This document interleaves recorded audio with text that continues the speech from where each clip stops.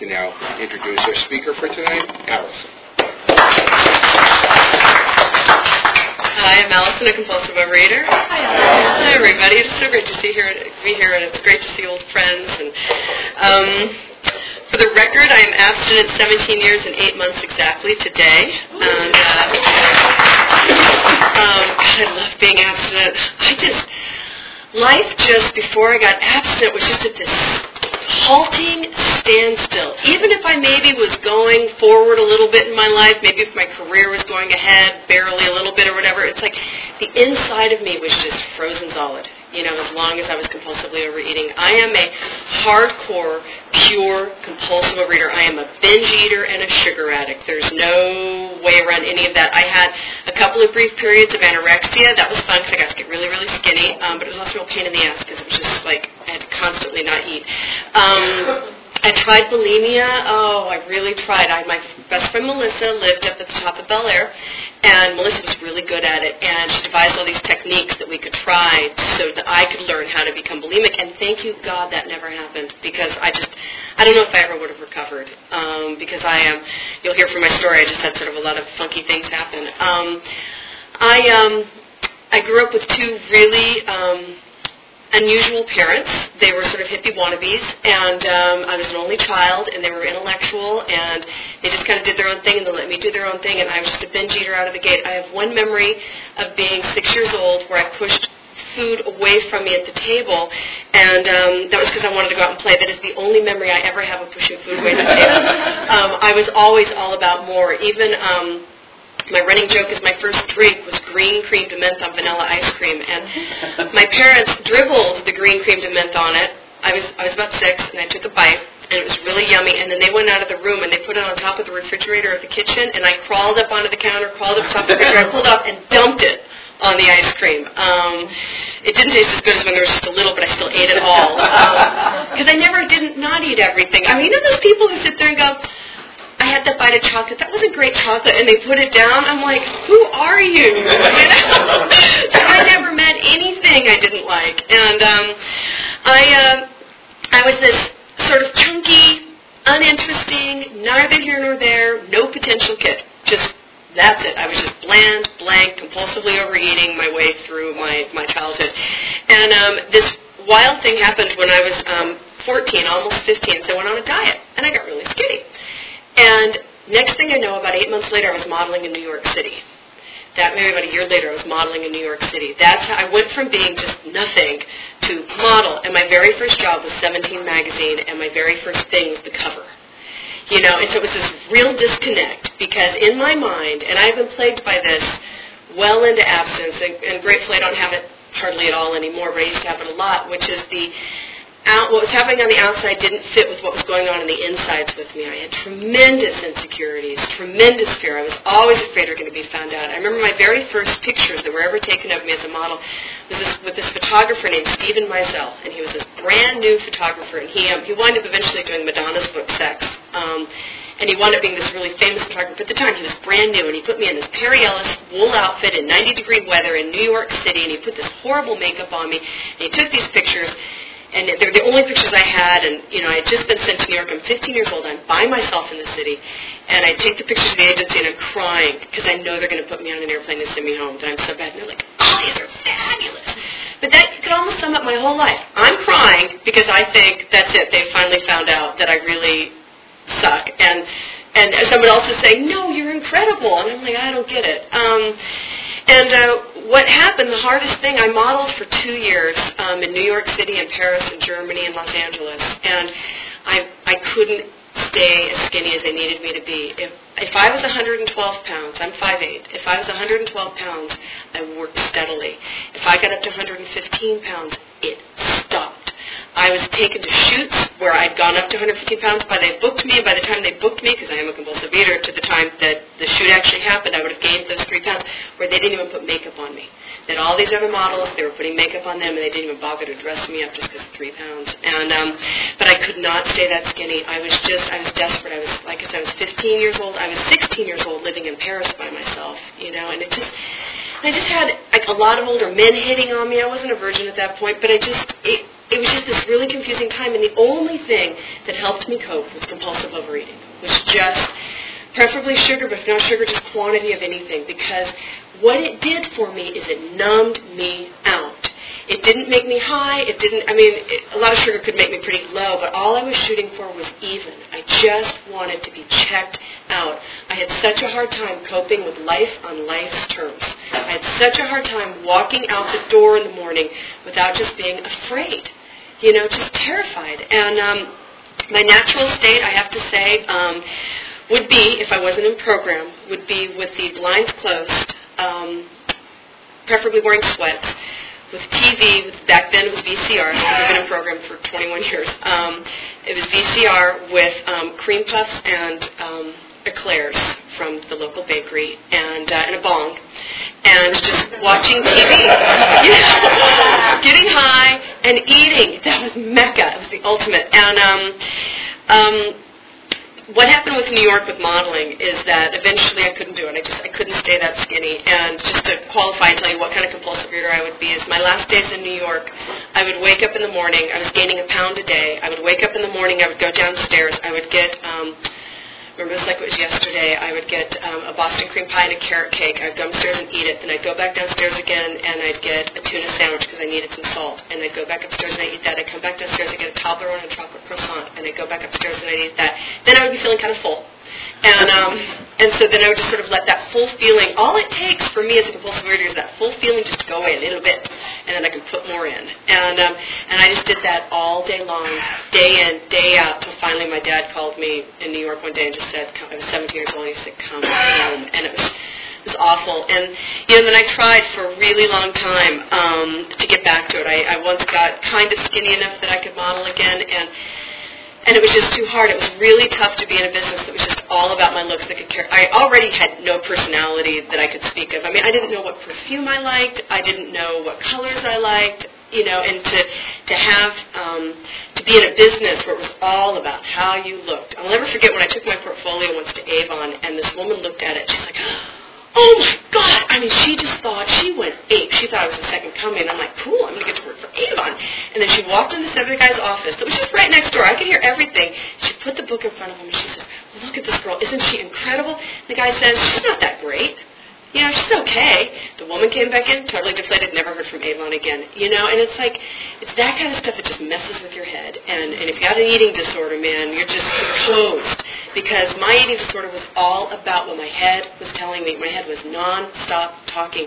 And it was either talking to me about what a loser I was, or it was talking to me about how fat I was, or it was talking to me about what I'm eating or not eating. It was just constant chatter motion in my head. And what eventually wound up happening is I had to get out of modeling, and I wound up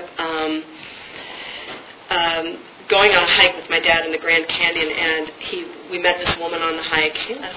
We met this woman on a hike, and she had a sister who was a therapist, and I went to this therapist, and I watched in her office, and thank God she was in this program. And she, on her very first session, she said, I really want to put you in the eating disorders unit because my disease was just so rampant. And I said, awesome, okay. And I go home, I told my parents, I said, I have an eating disorder. This is like news to all of us. And I just had no idea. And they said, oh, honey, that's so great. How much is it? And this is 1985. $10,000 for a month in 1985. And my parents were like, no. And,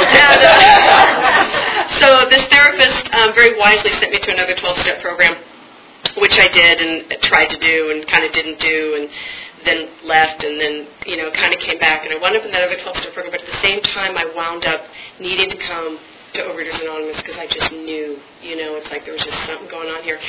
And it's really interesting, I told you my abstinence date is June 17th, 1989. I actually came here in 85, and I came religiously. I had a sponsor. I went to a lot of meetings, and my abstinence, first off, I really needed to get an abstinence, and it needed to be 3 meals a day with fruit in between and no sugar and obvious dessert forms. And that is actually what my abstinence is today, with slight variation sometimes, but absolutely no sugar and obvious dessert forms ever. I do not take a bite of cake and think, oh, that was yummy, don't need that. If I were to take a bite of cake, you could just say goodbye to my entire life. all of it. My husband would leave me. My kids wouldn't want to be there because I am a different person when I am in my disease, just completely different. And so I came to OA, and I could not get off of sugar. It was just the most nightmare thing. It's hellish. And back then we didn't have all the sugar-free options that we have now. And but I wound up, I would have to eat like sugar-free stuff to try to get off sugar because my Sugar Jones was so big. And I remember, and I went to this meeting. I love it here that you ask for people with less than 30 days because for me, the meeting that I went to asked for people with less than 30 days. And so I kept having to raise my goddamn hand. It's like, hand up, I was having less than 30 days. And one time I got 29 days, and that was huge. I could not wait to not have 30 days anymore. And on day 29 at my office, they had one of those honor candy things where you're supposed to put the money in. Honestly, they were always coming to me every month going, Allison, we're a little short. Because I was always broke, and I was never putting money into the candy thing. And but I was taking all the candy.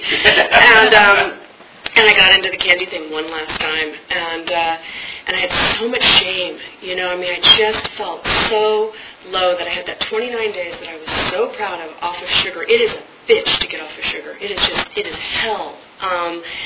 And I had so much shame, and I had called my sponsor, and she said, let's just try again. And you know what, and with the exception, and I'll tell you why, of some Bazooka bubble gum, about 3 years after that, I haven't had sugar basically since October 24th, 1985. So it's been almost, it's been over 21 years. And the reason why I had that Bazooka bubblegum is I actually, for a period of time, wound up leaving OA, and I was working at UCLA in their convenience store, and Bazooka bubblegums at the time had fortune on it. They probably still do. And one of the fortunes was "You will marry soon." So I kept eating Bazooka bubblegum because I kept wanting to get the "You will marry soon" fortune. Kind of ridiculous. So I don't claim that as my abstinence date because that is not my abstinence date. My abstinence date is June 17th, 1989. What happened when I came to OA for the first 3 years that I was in here, when I finally did get that first, when I thought was abstinence date, my abstinence was 3 binges a day, not to last longer than an hour in length. That was it. And I white-knuckled that, and I binged 3 times a day. I sponsored people, I took candles, I did the whole deal, and I was just white-knuckling it, and I was miserable, just miserable. And finally, after, 3.5 years, 4 years, I just came to the realization that I needed to leave. Even though they say here, don't leave no matter what, I just knew I needed to. I was just beating myself up all the time. It didn't seem right. Even though I was going to tons of meetings, like I said, I had a sponsor, and sponsoring 3 binges a day is not abstinence. And I left, and I just thought I would see what happened. And in that time I left, I tried HOW. I've never been so homicidal as when I did HOW. I need carbs. Oh man, I was angry bitchy woman on HOW, and I also tried Weight Watchers. I just tried sort of various things during that period of time. And what happened is I had at this point some time in another 12-step program, and I came to the epiphany that I was no longer going forward. I wasn't eating sugar, I wasn't eating desserts, thank you God. But I could do pretty good on a pound of trail mix. And I was definitely eating a ton of food. And I realized it's like I wasn't growing anymore. I was just done. I was halted, completely stopped because I was just eating too much. That's what eating does for me. It just stops everything. All growth freezes. And I thought, all right, I'll come back. And I'll come back and I'll try it. And I went to Serenity Sunday, and they asked for people who were new to stand up, and I pretended like I'd never been to OA before, even though I'd been to hundreds of meetings. And I just stood up, and I raised my hand. I just said, Allison, compulsive overeater, new. And I did that at every meeting I went to. I just acted like, when they say your first 3 meetings or whatever, I just acted like I was in my first 3 meetings. When they say first 30 days, I raised my hand. And I got a sponsor at that meeting, and thank you God for Krishana Henry. She was amazing. I got her at that Serenity Sunday. I am emphatic about sponsorship. I go to a meeting, my home group is in Manhattan Beach, and I just cannot tell you how many people come into this meeting, especially from other 12-step programs, who don't get sponsors. Even people who don't promote 12-step programs, just don't get sponsors. And I'm like, and then they're also not getting abstinent either. And I want to shake them. It's something like, God, if you don't get a sponsor, it just ain't going to happen, you know. But and I don't know what that resistance is. But there's something to me fundamental about the disease of compulsive overeating that makes us so resistant to letting go. In my opinion, and in fact everything here is my opinion, but there's something truly about an eating disorder because we're so private and we're so it's my opinion, so fundamentally isolating that we don't really want anybody else to ever tell us what to do.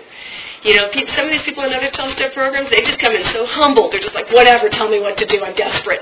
You know, we're so compulsive eating, we come in and we're just like, tell me what to do, and I'll decide if I'm willing to do it.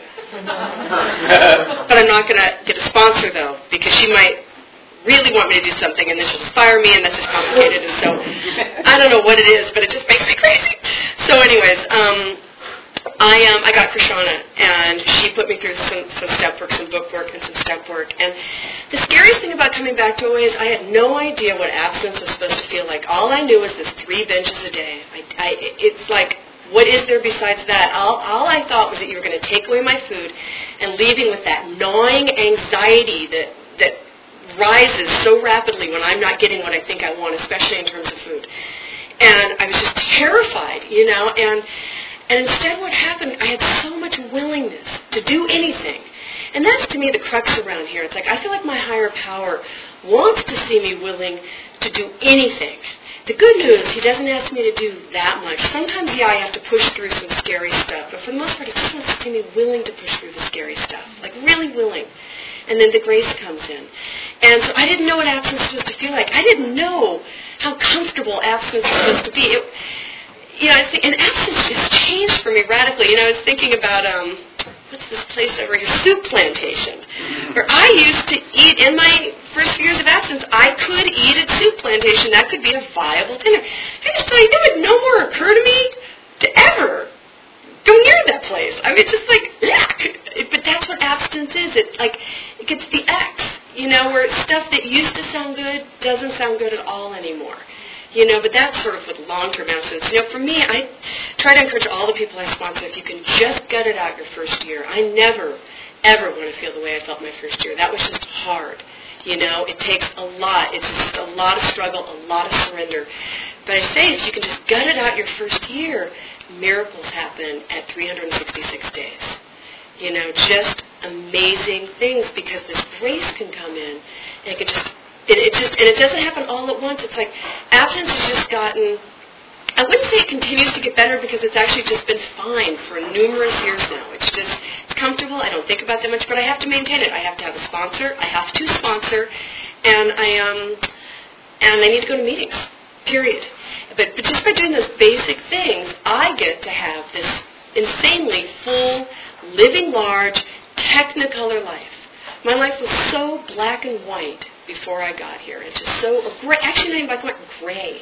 Just gray, you know. And now it's just like, God. I mean, I'm not only living my dreams, I've exceeded them, you know. And it's because I've been willing to really work hard at it, and I've really been willing to change. And anybody who ever heard me talk, I used to talk a lot up here on the west side. I mean, I remember once, I talked at so many meetings in 1 week, and some big ones too, I think, that some guy at Harvard Street, after I'd finished talking, I called on him to share, and he complained about me, because he'd heard me share so many times that week. He's like, can we please get some different speakers? And I'm like, sorry, they asked me to speak, I speak. And now, since I live in the South Bay, I'm like, I haven't spoken up here in years, I think. And actually, I haven't been asked to speak at a meeting in a couple of years, I don't think. Except for my little meeting where you talk for 7 minutes. And we all hear each other talk all the time. And it's totally fine, but it's just, if you had heard me talk, my whole tale of woe was I want to be a wife and a mom. And that was it. I mean, I even had somebody, I spoke at the birthday party a few years ago, and a couple of women came up to me afterwards and said, God, we were so tired of hearing you talk about wanting to be a wife and a mom. You know? Like, sorry, but that was just my cross to bear. You know, I had several. One was the work area. One was wanting to be a wife and a mom. One was my mother. You know, and so what happened is that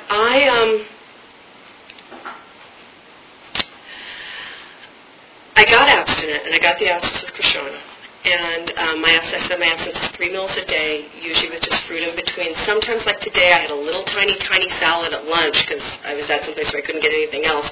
And so I had to eat, where I'm having dinner out with my husband and some friends tonight, and that's not till late, and so I had to eat like a little half of a sandwich, between. But I know now. I know when I'm hungry. I know when I'm not hungry, Also, I do not weigh myself. I have no idea what, I stopped during my binging. I stopped getting on the scale as soon as I hit 167. I thought, ooh, who wants to know if that's going to go any higher? So I chose to stay in denial. I'm sure it went much higher. And the lowest I ever got was 108. And so, but I have not weighed myself in over a decade. In fact, even longer, I'm sure. My experience has been in OA is that if I get on the scale and it says I weigh more than I thought I should weigh, I get depressed and I eat. And if I get on the scale and it says I weigh less than I thought I should weigh, I get excited and I eat. So I just thought, who needs the head trip? For me, abstinence is completely about shutting my head up. I got this chatty, you can tell I'm a little hyper, I've got this chatty, intense head. And when I come here and I work this program and I'm willing to do everything in my power to face my fears, my head gets quieter. And I get to go out there and look relatively normal in the outside world. I am a compulsive overeater. I will always have a slightly unusual relationship with food. The question becomes to what degree?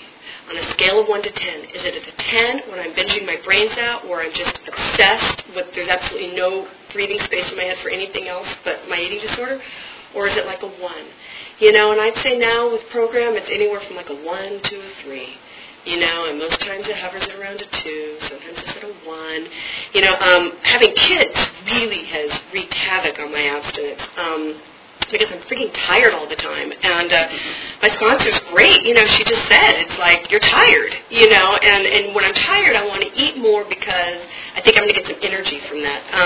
But I fast-forwarded a little bit. Let me talk about, should I talk about work, my mother, or my husband? Work is fine. We won't talk about work. Just suffice it to say that one thing that did happen with work was I was in this career. I was in advertising, and I was really unhappy. And I'm just not a good employee necessarily. I get a little bit entitled. I don't really want to work longer hours than the 9 to 5 that they're paying me for, even though everybody else is working harder. And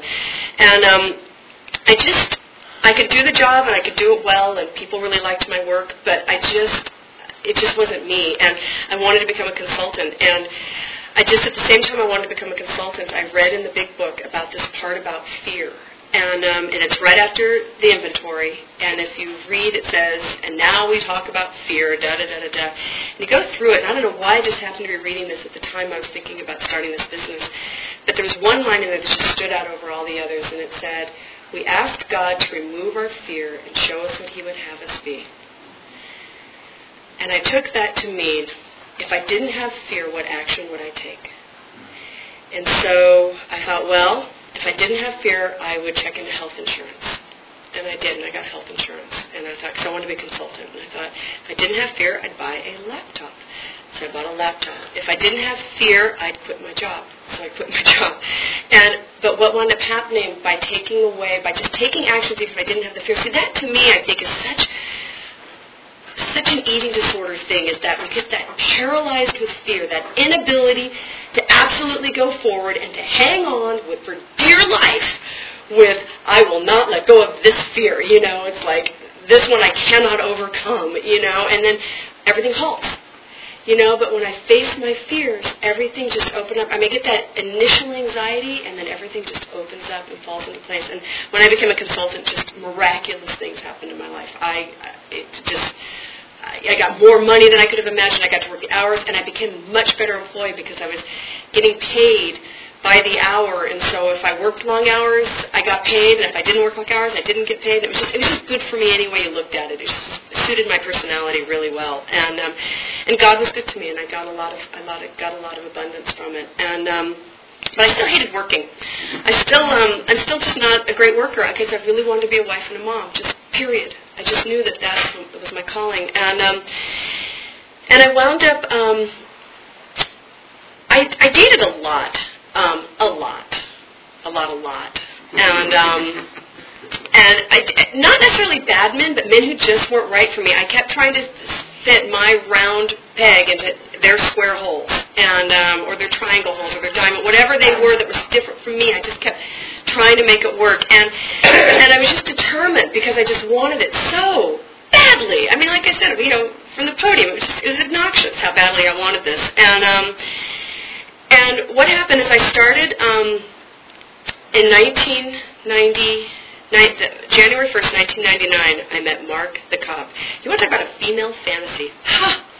Mark was pretty, and it was beautiful. So much so that we questioned his sexuality later. But I now he goes and my father lives in the Philippines, where there's lots of women for hire, and Mark visits there quite often. So we now can attest that Mark's sexuality is not in question. But at the time I met Mark, and it was this intense, passionate, and at that point I had developed a sex ideal, which was to wait 3 months and to be in love and to be in a committed monogamous relationship before having sex with somebody, because I had a little bit of a problem waiting. And and Mark, though, was like, I love you, I'm committed to you, we're going to get married. And so this, by the way, this is why my husband is not here at this meeting tonight. I sent him off over to the wine house to buy wine for our dinner tonight, which I won't be drinking, but I finally, after like 4 weeks or something, just gave in, because clearly Mark was God's will. And maybe it was about 6 weeks I gave in. And the next day, like when you enter into these relationships with somebody, usually when you start having at it, you have at it a lot because you're just so excited. And the next day, Mark wanted nothing to do with me. And then the next day after that, he still wanted nothing to do with me. I'm like, what's going on? And he said, I'm not physically attracted to your body. Which for a compulsive overeater or someone with an eating disorder is just like, I mean, you could not see anything worse. And I had a sponsor in another 12-step program at the time. I couldn't get a hold of my OA sponsor, so I called this other sponsor. She says, well, maybe you need to go to the gym more. And I was like, fired her out. She's gone. So anyway, so Mark broke up with me because he wasn't physically attracted to my body. He likes prostitutes in the Philippines instead. Anyways, it was devastating, and and I really thought Mark was it. And so I went through that next. He broke up with me in like February of '99, and in October of '99, I surrendered. And this to me was the purest surrender I've ever done at that point in my recovery. And it was a surrender to God without conditions at all. Not a single condition. And the surrender to God was, God, I trust you. My life right now is exceptionally good, because it was. And I said, and if I never meet the man of my dreams, because I was like 36 at the time, and I said, if I never meet the man of my dreams, that is okay. And I meant it. It wasn't with conditions. It wasn't like, they'd really like for you to bring him anyways, just in case. Like, this is kind of, one of those, come on, God, let's talk surrenders. It was a real, pure, I give up. I'm not going to do internet dating. I'm not going to flirt. I'm not going to do anything. I give up. And that was October, and I stuck to it. And under the heading of Pushing Through Fears, a girlfriend of mine wanted to throw a party for the millennium at my house, and I was terrified because I didn't want to be the person who threw the party that everybody had a bad time on the millennium. And I really did not want to throw it, but I thought, damn it, I will push through my fear, and I will have faith. And it's so hard. It's just such a leaping thing when you just push through that fear and just go, okay, screw my head. I'm just going to take the action whether I want to or not. And that, to me, has been my entire recovery. I take actions even if I don't want to. I'll never forget when I was secretary of a meeting and I asked this woman if she would be greeter, and she goes, no, that's not comfortable for me.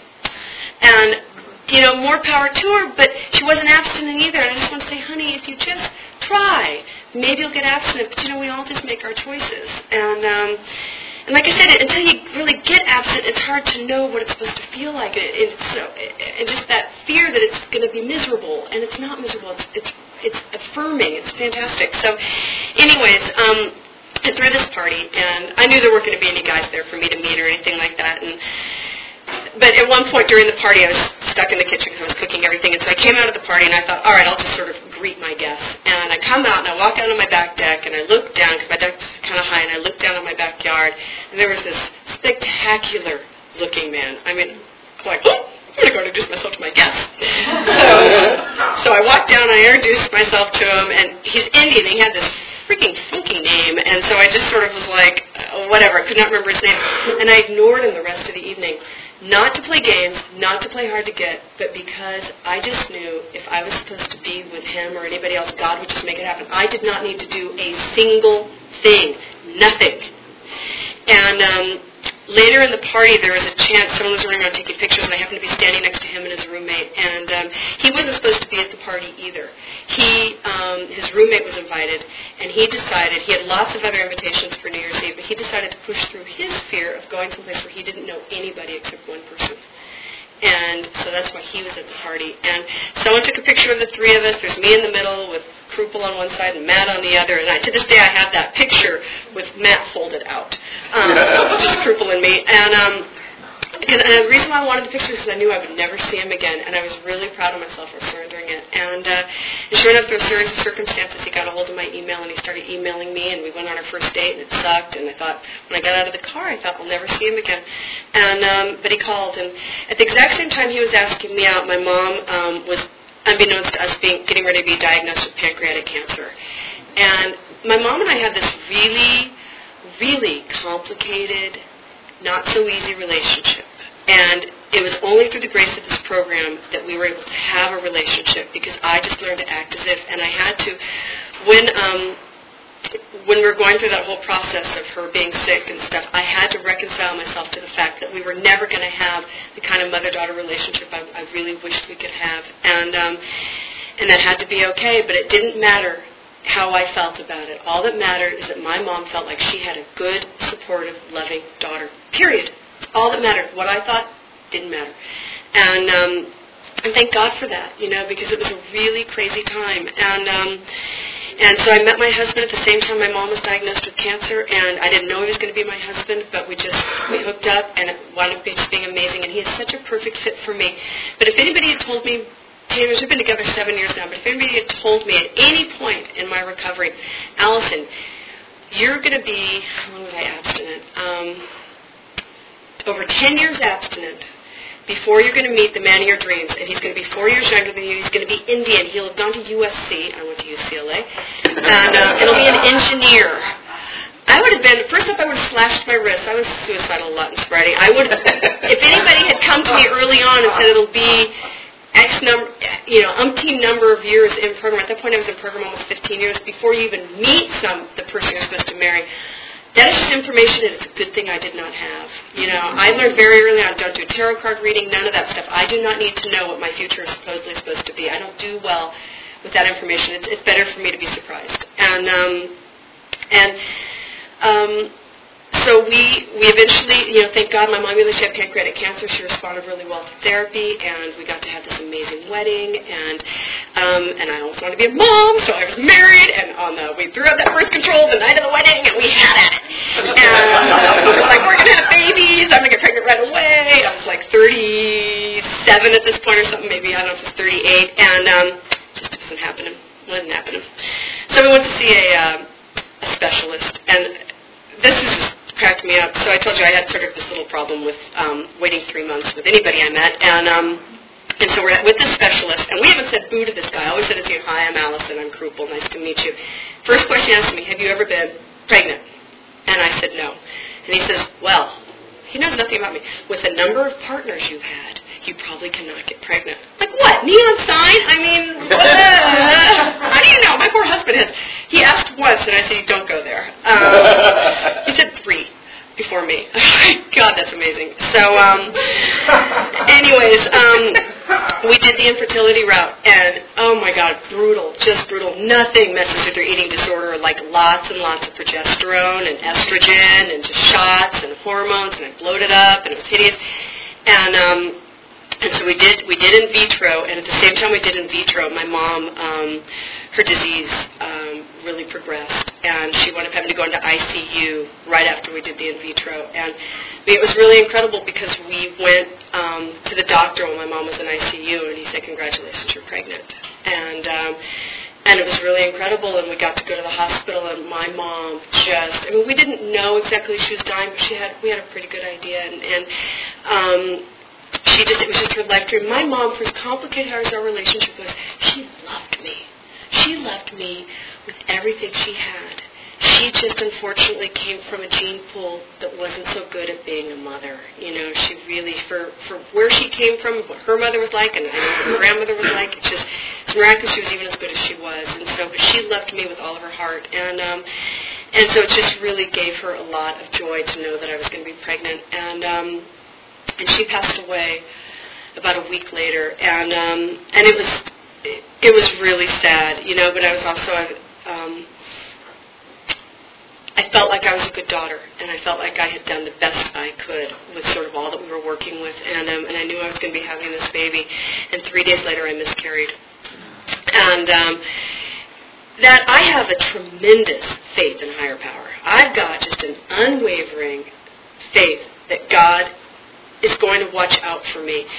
Up until this moment, nothing had ever challenged that faith to such a degree that having a miscarriage 3 days after my mom, after trying so hard to have a baby, it was gut-wrenching. And at one point, everybody was gone. It's kind of hard. Leslie heard the story recently, so it's kind of weird to tell it again. But everybody was gone, and I was in my house, and I just got off the phone with my girlfriend who was a pastor, and I told her, I said, I am really mad at God. I am so scared of God. And she didn't know what to say, and we hung up the phone, and I just crumpled to the floor of my kitchen and just started sobbing on the rug, and I did not know how I was going to get up. I was devastated. I was terrified. I'm like, it felt cruel. It was brutal. I had no idea what to do. I had no idea what was going to happen, and I just laid there, and I knew that nobody was going to come and tell me to get up. Nobody was going to come and say, Allison, time to get over it. I mean, people would have gladly let me check myself in someplace for some meds if I had wanted it, because it was that devastating. And I laid there, and I don't know how long I laid there for. And eventually this quiet voice came to me, and the voice was, I want to see what happens. I just want to see what happens. And somehow I managed to pull myself off the floor and go forward. And I was terrified. I was so scared of God at that point, because it's so hard when something bad happens in your life that you don't see the flip side of it yet, to really appreciate that there is a flip side, and it doesn't mean that good always comes out of bad. I don't think that happens, but that you could survive. And what happens, we did another round of in vitro, and I had another miscarriage, and we did another round of in vitro, and none of my eggs even fertilized, which is very weird, because I was a good producer and a good fertilizer. I had lots and lots of embryos, and not one embryo this round, and I just thought it was God just telling me, stop, and that day I got it was June 19th,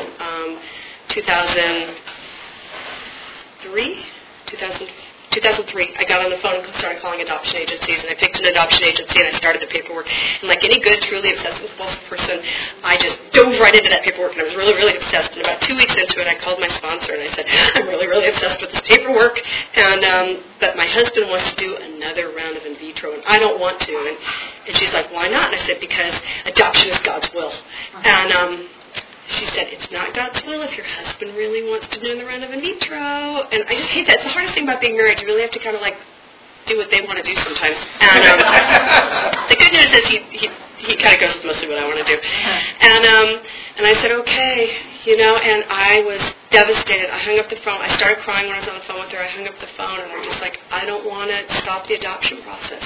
But my sponsor's telling me to, and it's like my husband doesn't want to do it yet. And so I'm like, okay. And we'd only been in the process for 2 weeks. And to adopt, we were adopting from India. To adopt from India, it takes about 1.5 years to 2 years. So we're 2 weeks into it. And there's tons and tons of paperwork. There's tons of procedures. There's waiting lists you have to go on. It's a crazy-ass process.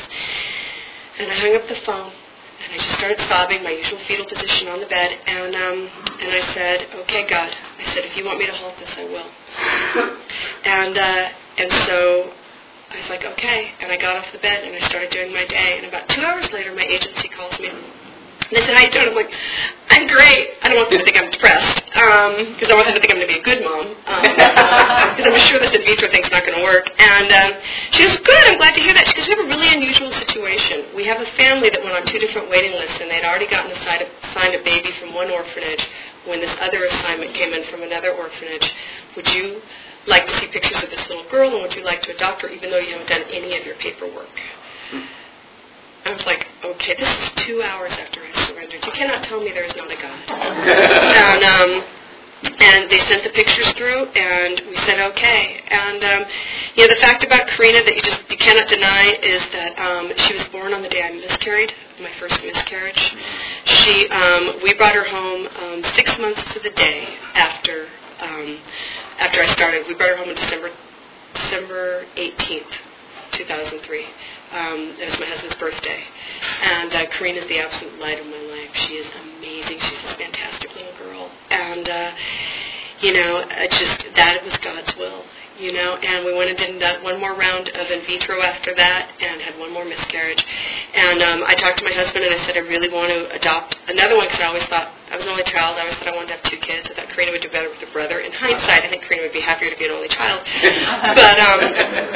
I said, okay,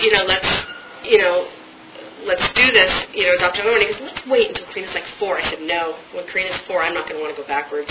I'm going to be way too grooving on the fact that she's like able to do things.